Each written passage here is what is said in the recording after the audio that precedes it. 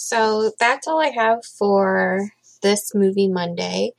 Like I said, I am sure that there are a whole lot of other movies that I had not mentioned. So if you have any favorite Thanksgiving themed movies, please feel free to share. And if you end up watching any of the ones I suggested, especially Poultrygeist, I would love to know what you thought of it. If it's something that you like, or if it's just not up your alley.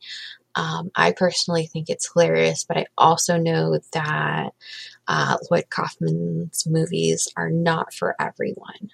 But yeah, if you do give it a watch, feel free to share what you thought of it, and I will be back here tomorrow.